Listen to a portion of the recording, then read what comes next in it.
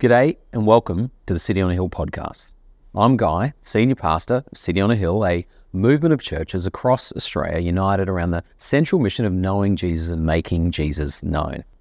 Whether you're on your morning commute or sitting down with a warm cup of coffee, I hope this message fuels your faith, hope and love. And while we're here, let me encourage you to prayerfully consider supporting this ministry. You can do that by heading to cityonahill.com.au. God bless. Look forward to connecting soon. 2 Peter chapter 1, verses 1 to 15. Verse 1. Simeon Peter, a servant and apostle of Jesus Christ, to those who have obtained a faith of equal standing with ours by the righteousness of God and Saviour Jesus Christ. May the grace and peace be multiplied to you in the knowledge of God and of Jesus our Lord. His divine power has granted to us all things that pertain to life and godliness through the knowledge of him who called us to his own glory and excellence, by which he has granted to us his precious and very great promises, so that through them you may become partakers of the divine nature, having escaped from the corruption that is in the world because of sinful desire. For this very reason, make every effort to supplement your faith with virtue, and virtue with knowledge, and knowledge with self-control, and self-control with steadfastness, and steadfastness with godliness, and godliness with brotherly affection, and brotherly affection with love. For in these, if these qualities are yours and are increasing, they keep you from being ineffective or unfruitful in the knowledge of our Lord Jesus Christ. For whoever lacks these qualities is so nearsighted that he is blind, having forgotten that he was cleansed from his former sins. Therefore, brothers, be all the more diligent to make your calling and election sure, for if you practice these qualities, you will never fall. For in this way there will be richly provided for you an entrance into the eternal kingdom of our Lord and Saviour Jesus Christ. Therefore, I intend to always remind you of these qualities, though you know them and are established in the truth that you have. I think it is right, as long as I remain in this body, to stir you up by way of reminder, since I know that the putting off of my body will be soon, as the Lord Jesus Christ has made clear to me. And I will make every effort so that after my departure you may be able at any time to recall these things. This is the word of the Lord. Thanks be to God. Thank you to Josh. Good morning, church. How are we doing this morning? Good. So good to be with you. If you're new or visiting, my name's Nick. Get the joy of being the lead pastor of this church that God is building by his word and around this vision that we have to know Jesus and make Jesus known. Thanks so much for being with us. First time back beside the preaching stand in 2024. We pray that there are no cobwebs, but I'll do my best. We're going to dive into this passage that Josh read out for us so well.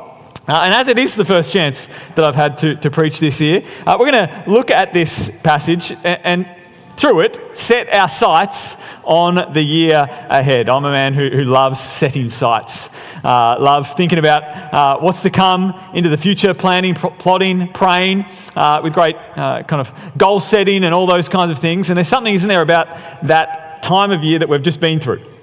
Or maybe we had it again this long weekend, time where time seems to slow down, particularly during Christmas and New Year's. You forget what day of the week it is. You kind of don't know what's happening next on your kind of to-do list or calendar. You get to stop and reflect. There's a principle there that we forget about for the rest of the year, and that is that when you actually get to slow down, the important things start to appear to you. Growing up in the 90s, there were a few iconic movies etched into my childhood memory. One of them was the movie Speed. Does anyone remember the movie Speed? Keanu Reeves before he was in The Matrix, Sandra Bullock before the Botox. These two were the stars of Speed, and the plot line was that they were driving the bus and they had to save the bus full of passengers by speeding. And if the speedometer dropped below 80 kilometres an hour, a bomb would go off and the bus would blow up. Well, there's something in that for us, in that plot line, but in the opposite direction. God has so structured the world, human life, our experience, that when we go too fast, actually everything that matters in life gets forgotten. But he's so structured the world that we actually need to slow down and stay below a certain pace so that what he wants for us, what his heart is for us, what we know as Christians to be most important in the world actually becomes clear to us, and we can finally focus on it. And so today we get the chance to slow down, and we're going to read from this passage about what God's priorities are for you this year. Therefore, what our priorities should be. And what our priorities should be, not just individually, but also together as a church. So if you're not there yet, with a phone or physical copy, do join us in 2 Peter, because I'll be walking us through line by line. Peter is famous for being bold and direct. And that can be a real gift to us, because he's going to be bold toward us, direct for us this morning. He even says, as Josh read out for us from verse 13 or 14, he says, as long as I'm alive, this is what I'm going to keep reminding you about. It's great that he says that, because it won't be long that he's no longer alive. Just after he wrote this book, he's likely writing this book from prison in Rome in kind of the 60s AD. And he's in prison about or awaiting what will eventuate in his martyrdom, his death for the faith. And so it's a fitting book that this might be one of the last things that he would tell his people, tell the church to focus on. And so let's jump in and look at the first thing Peter says. He tells us about having a faith of equal standing. Let's just read the introduction here. Simon Peter, a servant and apostle of Jesus Christ, to those who have obtained a faith of equal standing with ours by the righteousness of our God and Saviour, Jesus Christ. May grace and peace be multiplied to you in the knowledge of God and of Jesus our Lord. And so when we read that, we might skip over it because we're so familiar with how people begin letters or books of the Bible in this case. It seems so standard, so normal. But let's just for a moment think about who it is that is penning these words, because when we do so, the incredible reality that he's telling us about will stand out from the page. This is Peter, the Peter. Peter was one of the 12, hand-selected by Jesus to be a part of his closest disciples. And Peter himself was perhaps the captain of those closest disciples. This is Peter, the fisherman, who when he first met Jesus, Jesus was on a boat with him, and Jesus said, hey, Peter, put your net down into the ocean and let's catch some fish. And Peter said, mate, we've been toiling all night. This is not happening. We are in a drought of fish in this area of the lake. And yet Peter obeys and puts his net down, and he could not pull up the net. Such was the amount of fish caught in that net that it leads Peter to fall at Jesus' feet and say, Lord, get away from me. I am not worthy. I am a sinful man. This is the Peter who later, after following Jesus for a little while, Jesus turned to him and said, you are Peter, and on this rock I will build my church. This is the Peter who was ready to go to war for Jesus. Because when the guards came to arrest him there in the Garden of Gethsemane, Peter is the one pulling out his dagger, and he cut off a dude's ear. This is Peter who, just in the hours that followed that great, bold moment of courage, crumbled around the fireplace there as Jesus watched on. His hand-picked disciple, the rock, denied him 3 times. And yet this is Peter, the Peter whom Jesus would pursue after having risen from the dead, again around the fireplace, but this time over breakfast, and who forgave him and restored him and commissioned him. Not just once, not just twice, but again 3 times. And so this is the Peter who had a uniquely personal, emotional, strong relationship with Jesus. They'd shared in persecution and difficulty. I'm sure they'd shared in moments of celebration and wonder, weddings and miracles.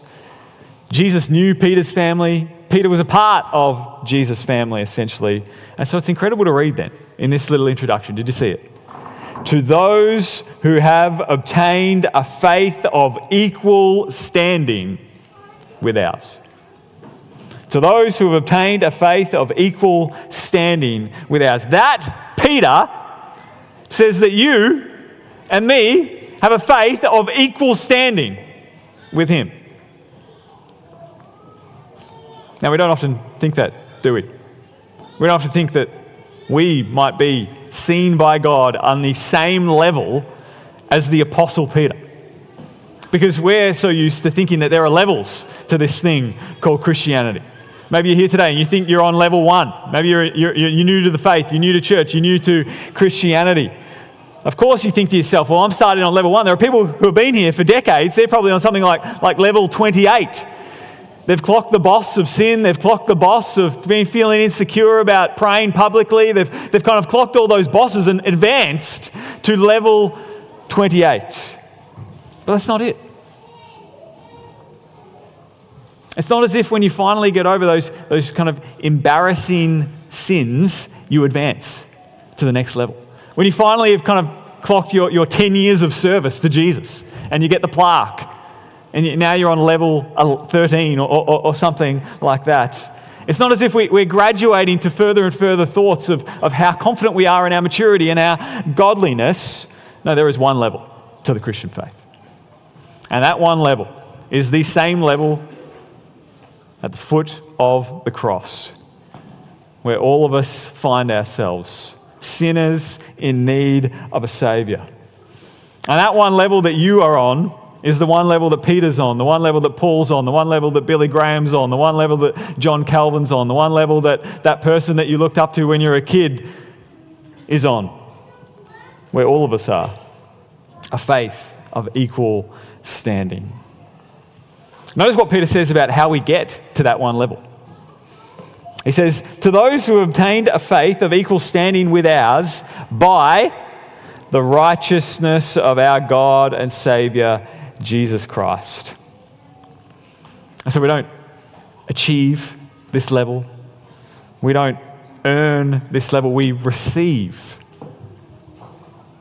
Your standing before God is the same as Peter's because we get to trust in the same Jesus and therefore get the same righteousness that Peter got as we trust in him.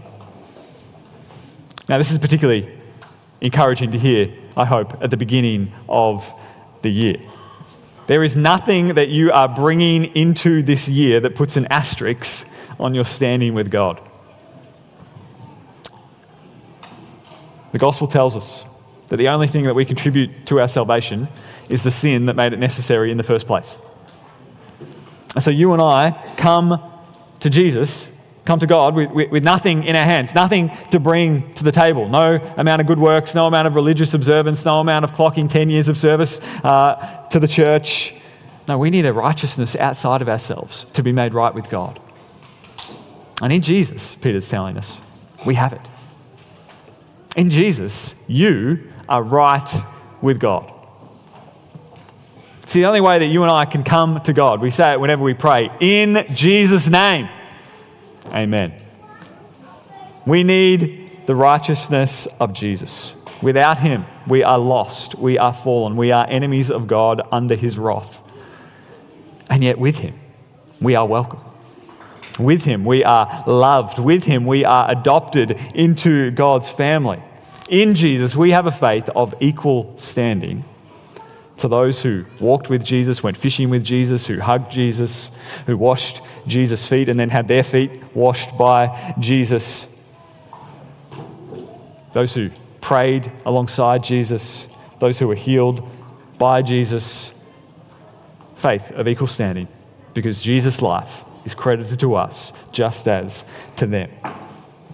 And so Peter is reminding us of this great reality that should inform us as we march forward into the year ahead. He wants us to keep this reality front and center for our lives so that it might shape our priorities. You've made it because you have Jesus' righteousness credited to you. If you trusted in Jesus, you have arrived. You have had human life clocked for you in your place by Jesus. The most important thing that needs to happen in your year this year has already happened. Just so happened 2,000 years ago. You've been made right with God by the life, death, and resurrection of Jesus. Now, that's good news, amen? So we could stop here. Thanks for coming to my TED Talk as the band comes up. Instead, Peter doesn't stop here. Peter wants us to know this reality. We've been made righteous by Jesus, and now he wants to tease out the implications of that reality that should get our energy and our attention. What is that? Let's keep reading. Let's talk about becoming like the Jesus who became like us. Verse 3. His divine power has granted to us all things that pertain to life and godliness, through the knowledge of him who has called us to his own glory and excellence, by which he has granted to us his precious and very great promises, so that through them you may become partakers of the divine nature, having escaped from the corruption that is in the world because of sinful desire. And so Peter doesn't turn down his bold claims after the beginning, he turns them up. He's telling us that now that we are in the faith, here's what you got to do. Here's what you should focus your energy on. Now, if it was me, if I was in Peter's place, my natural inclination would be to think that my priorities at any point in time in my life should be revolving around the circumstances I find myself in. The life stage, perhaps. I'm a parent.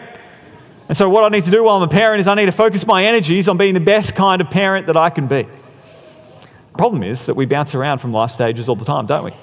The kids are going to grow up and fly the coop, and I'm going to be left with myself. Or perhaps we could think about focusing on our competencies, our skill set. We could make more dot points on the resume. And so our priorities this year should be growing in how we can formulate Excel spreadsheets, how we can lead people and manage them well. I was reading a book over the holidays that talked about we humans, we have something called fluid intelligence, which means that we're flexible, we learn new things, we make snap decisions. And our crystallized intelligence, the slow, steady accumulation of more knowledge and data and wisdom. And it turns out that I'm already over the hill. If you are an adult, you are getting dumber with your fluid intelligence. We're all getting slower, a little bit more crippled in how we can be flexible and agile. And so it turns out that competency and productivity and our own skill sets aren't an infallible thing that we should invest all our attention into because we can't control them. Well, Peter here is telling us that everything that is in us that's about Jesus will last forever. Everything that is in you that is about Jesus will endure forever. He has given us everything we need for living our life and for pursuing godliness. And so Peter here is telling us, pursue that godliness. You've got all you need. Go after being more like Jesus himself. Pursue the divine nature. Now, what does that actually look like in our lives? Well, Peter doesn't leave it there. He gets more specific. Verse 5, for this very reason, make every effort to supplement your faith with virtue, and virtue with knowledge, and knowledge with self-control, and self-control with steadfastness, and steadfastness with godliness, and godliness with brotherly affection, and brotherly affection with love. Peter's just told us that we've got a faith of equal standing by the righteousness of Jesus. He tells us to focus in on what we should now pursue, having given that righteousness. And what he describes here looks like Jesus. Jesus, the one who is full of virtue or goodness. Everything Jesus ever does is good. Jesus, the one full of knowledge, who studied as a boy, even born in his humanity, needed to accumulate knowledge, and yet, even by the age of 12, impressing the religious leaders there at the temple with his knowledge. Jesus, who always has infallible self-control. Even when faced with great temptation, all the kingdoms of the world offered to him, remains in charge of himself. Jesus, who is steadfast, not influenced by the shifting shouts of our culture, the changing circumstances around him. Jesus, who is godly, who in himself embodies all of God's heart and God's holiness. Jesus, who shows brotherly affection by welcoming even once his enemies to become not just his friends, but his family. Jesus, who is love, who gave his life for the betterment of others. Peter is saying that we should make it our goal to grow in these things, these attributes, these traits which take on the shape of Jesus. And so rather than being driven by circumstances, rather than being driven by life stage, rather than being driven by padding the resume, What Peter describes here is what author David Brooks, writer for the New York Times, he describes them as eulogy virtues, the things that when you're dead, the people remember about you, the important things. And he tells us, actually, that they don't stop at your death, they endure beyond it. They make a lasting difference. And so this is what God wants you to prioritize this year. Your growth in character. Your growth in who you are. The moral fibre that makes up your life, your attitudes, your decision making. And it's quite a remarkable thing that he does. It is a good and positive thing. And we should hear it so. This year I've been listening to the very historic and influential book from the 5th century. It's called City of God by Augustine. And the first part of this book is a takedown of Greco-Roman culture, or particularly Greco-Roman mythology. And one of his points he makes is that these gods that the Romans made up to believe in, one of the downfalls of these gods that they constructed is that they didn't make them in a way that they actually gave them a vision for Roman moral life.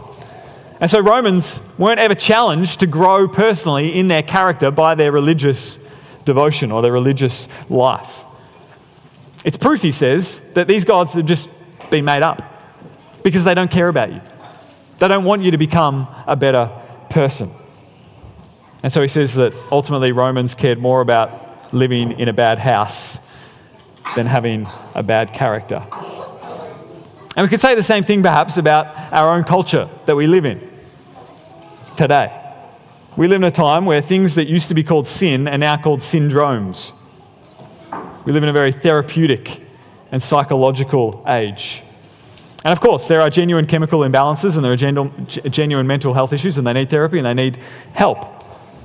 But when that is the default assumption, that every struggle in life needs a physical or psychological remedy, then we miss out on the spiritual remedies that have been offered to us. See, if something is a sin, well, then you can get forgiven.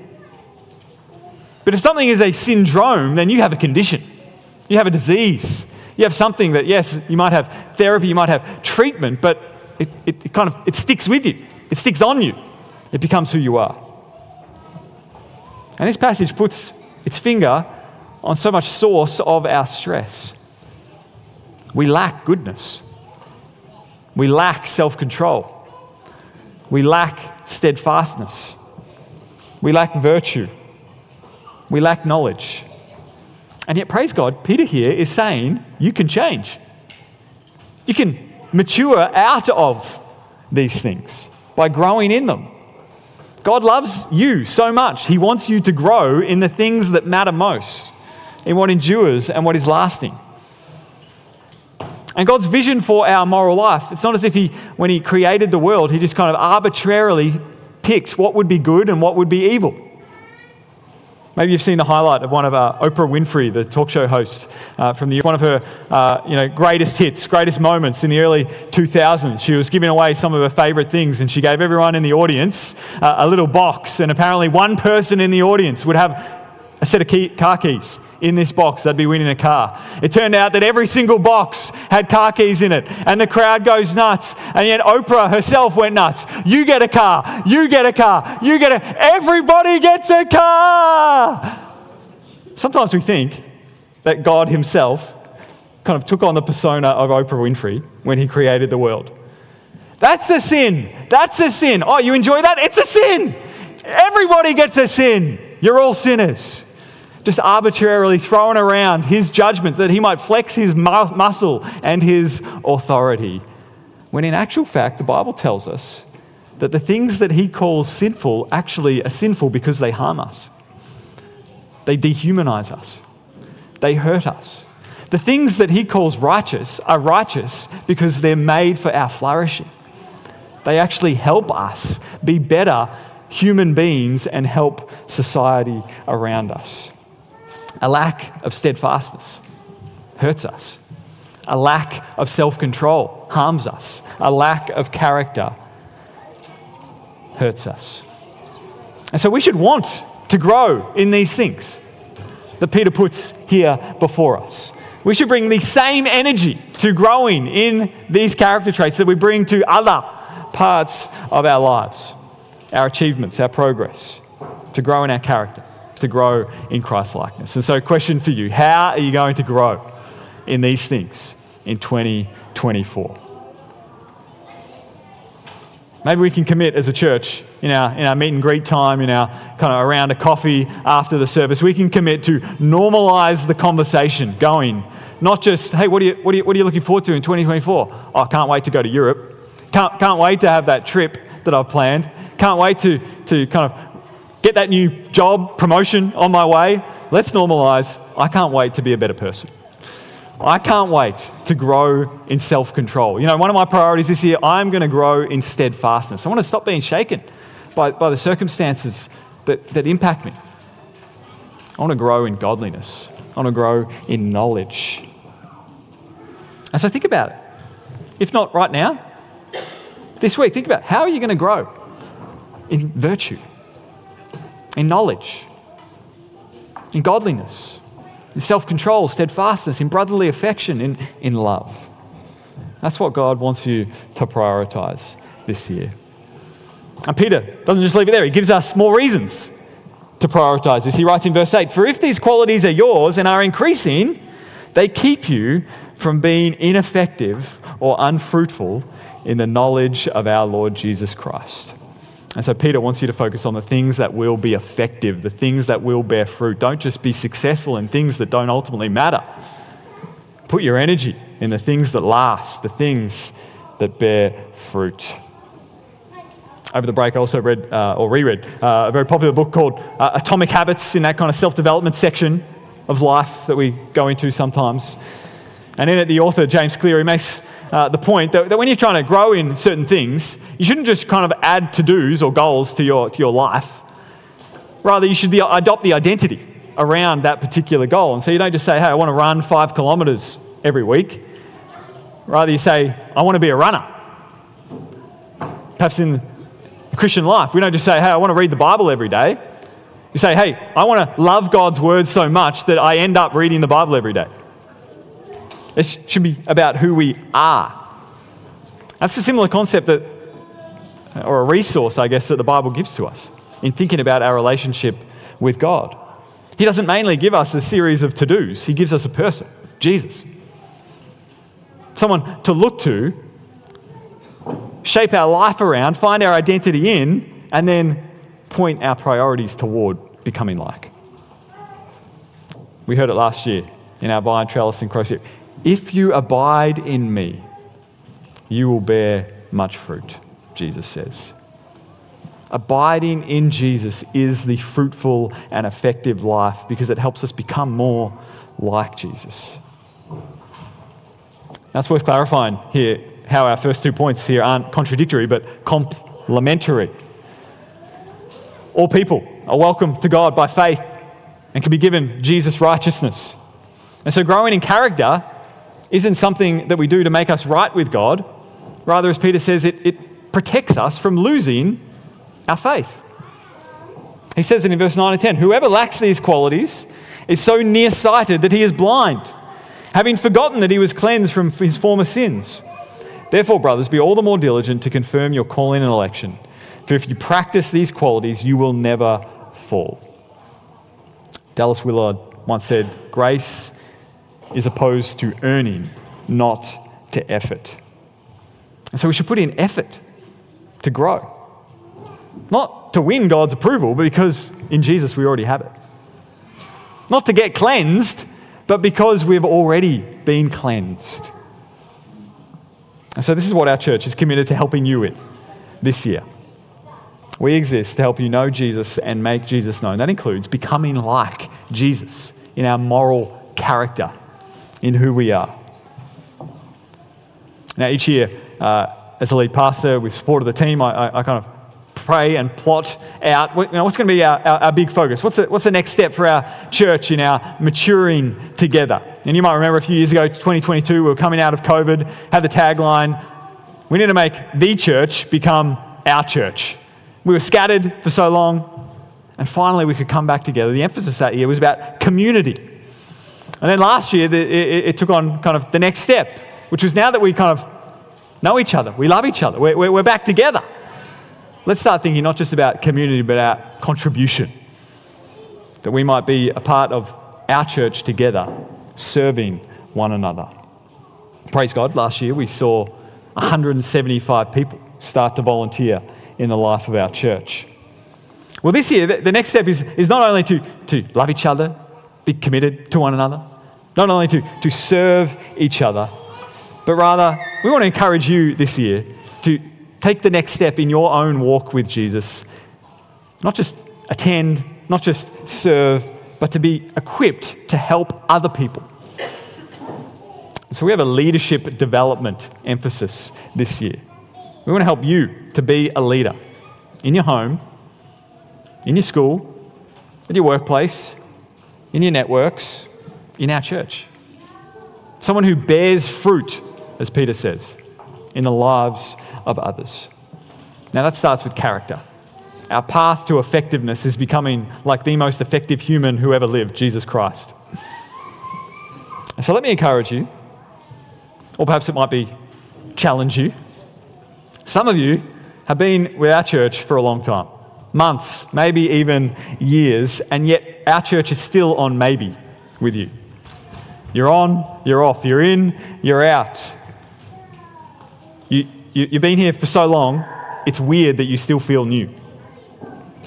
Let me encourage you to step in to the relational life of our church. Put yourself out there in a way that you get to know others and others get to know you. Open up your life. As Peter talks about brotherly affection, open up your life to people whom God says about you, they are your brothers and your sisters. We'd love to have you in a deeper way in the community life of our church. And for others of us, you're already in. You are part of the furniture here at our church. We praise God for you. We love you and love having you here. But for you, the encouragement is, hey, it's time to step up. That you should be leading amongst us. God wants to use you to help you bear fruit and be effective in the lives of others in our church. And you need to respond. And so this year, there are going to be plenty of places and plenty of ways for all of us to grow. If you need a mentor, we want to help you find a mentor. If you want to grow in knowledge and application of the gospel to your life, we've got this new Equip program. We'd love you to be a part of it. If you want to lead, of course we have processes to make sure that's the best thing for you, but there are opportunities in gospel communities, in city kids, all across the life of our church. If you want to dedicate a deep dive to think about, hey, I could make a habit of this, leading in ministry, maybe you need to think about the MTS apprenticeship. But God wants you to grow this year. We want you to grow this year in your faith, and it's time to take those steps toward growth. How are you going to grow in godliness this year? Perhaps we avoid thinking about how we might change in these ways because it's complex, because it's slow and hard. But let me just break it down for you. 3 quick things for how to grow. First is, like I said at the top, reflection.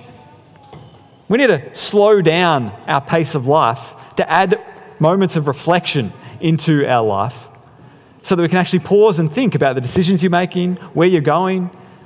Is what's on your calendar next week really what you are passionate about and what you should be doing? Reflection. And when we start reflecting, that's going to lead, we're Christian people, to repentance. Martin Luther, the great reformer, said the Christian life is one of a lifestyle of repentance. We don't repent our way into the kingdom and then say, see you later, repentance, I'm not turning around ever again. No, we are constantly turning around. That's what repentance is. We're going the wrong way. We need to turn around. And so character starts with noticing that we're not yet steadfast, we're not yet virtuous, we're not yet where we want to be. And we repent of it. We repent because we know grace is always there. Forgiveness will always be the friend that meets us in our repentance. You have faith of equal standing with Peter. Unless you have denied Jesus 3 times in his physical presence, you have not descended yet to the depths which he was forgiven out of. And then reflection, repentance, and finally, throw yourself into the relational life of our church that we can process as iron sharpens iron and grow in character together. Finally, we need power to change. And so let's wrap up just by noticing how Peter compels us and motivates us to think about growing in these things. Let's land the plane with the promises that power our priorities. Let me just track back briefly into the middle of the passage that we read, verse 3, because Peter kind of plainly puts it out there for how it is that we grow towards the things that he then later lists. He says this in verse 3, "His divine power has granted to us all things that pertain to life and godliness through the knowledge of him who called us to his own glory and excellence, by which he has granted to us his precious and very great promises, so that through them you may become partakers of the divine nature." He tells us that God's precious and very great promises are there to help us become more like Jesus. And so as we move forward into the rest of 2024, personally and together, the power that we need to become who Peter puts forth as who we should long to become and grow in, the power for that, the fuel, the petrol, the strength, comes from the gospel itself. We don't need 17 how-to tips. We don't need the self-development section of the bookstore. We need the gospel itself and the precious and very great promises that God gives us in his word to compel us. In other words, thinking more about what Jesus has done for you is like taking a spiritual energy supplement to power us forward into who he is calling us to be. Now, often our thoughts are kind of full of, if only my circumstances would change. If only I could finally become an empty nester and the kids could move out and I would have all this time of reflection and slowness and the pace of life, then I can finally become who I want to be. If only I could graduate to that particular salary bracket, then I would have enough financial independence that then I can invest in the things that I want to invest in and free myself and work a little bit less. And if only I can set up my life in a way where then I can grow. And the reality is that while we're talking about all those things and stressing about all those things, God uses the imperfect circumstances we're in to change us. And so the Christian life, the goal should not be about getting ourselves out of the circumstances we're in. The goal is getting Jesus in to the circumstances we are in. And seeing his presence, knowing his power, reflecting on his promises in the midst of the imperfect circumstances we find ourselves in. God uses all things, even the mundane, even the frustrating, even the suffering, perhaps especially the suffering, to change and transform us.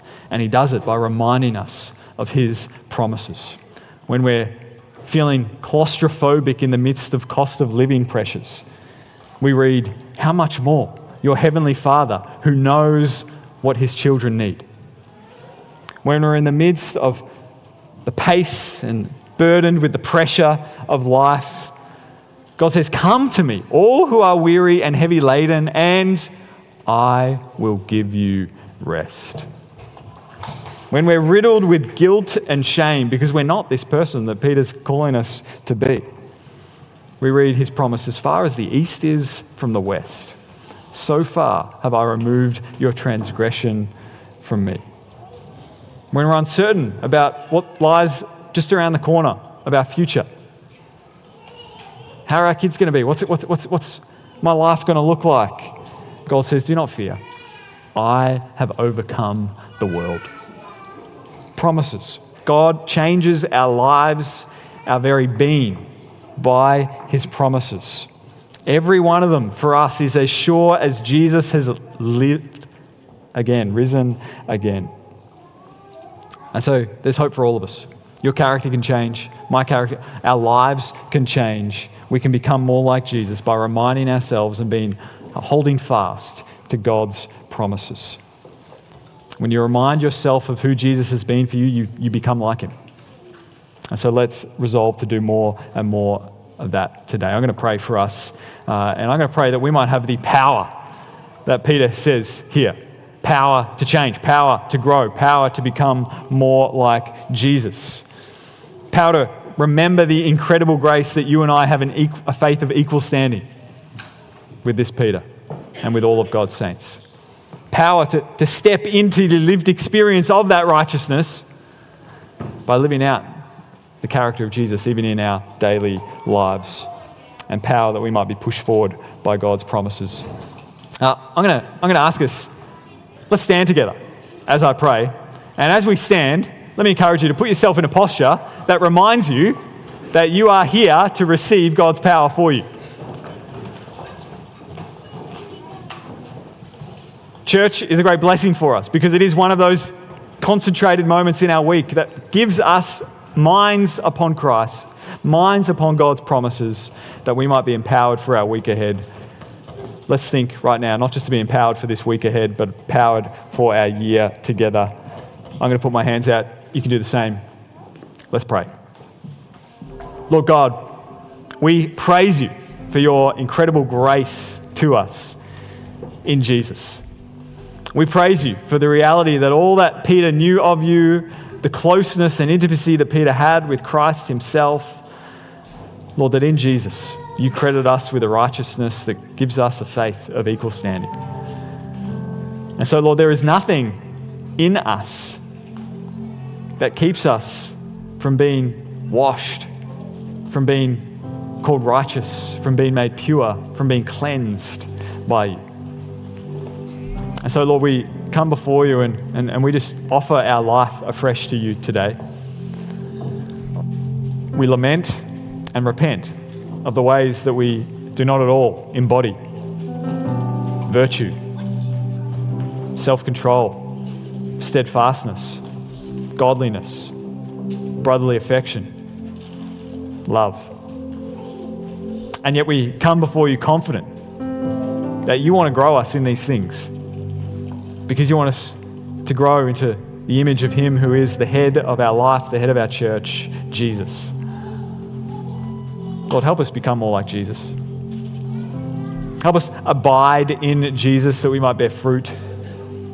Help us have Christ and him crucified at the center of our lives, not on the periphery, not something that we get to in our downtime, but the very thing at the center that drives everything else in our life. Lord, may Jesus, you be there.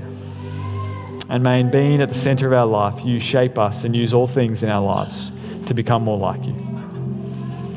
Lord, we open up ourselves to you afresh. Give us this week creativity, thoughts about how we might be able to structure our lives in a way that we can prioritize becoming the people that you're calling us to be. Make us these people. Make us more like Jesus. And would you do it released from guilt, released from shame, released from burden, but rather powered by your promises, powered by the freedom that we have in Jesus. Bless us, fill us with your Holy Spirit, we pray. Make us effective, bear fruit in us by the power that raised Jesus from the dead. We pray this in Jesus' mighty name. And all God's people said, amen.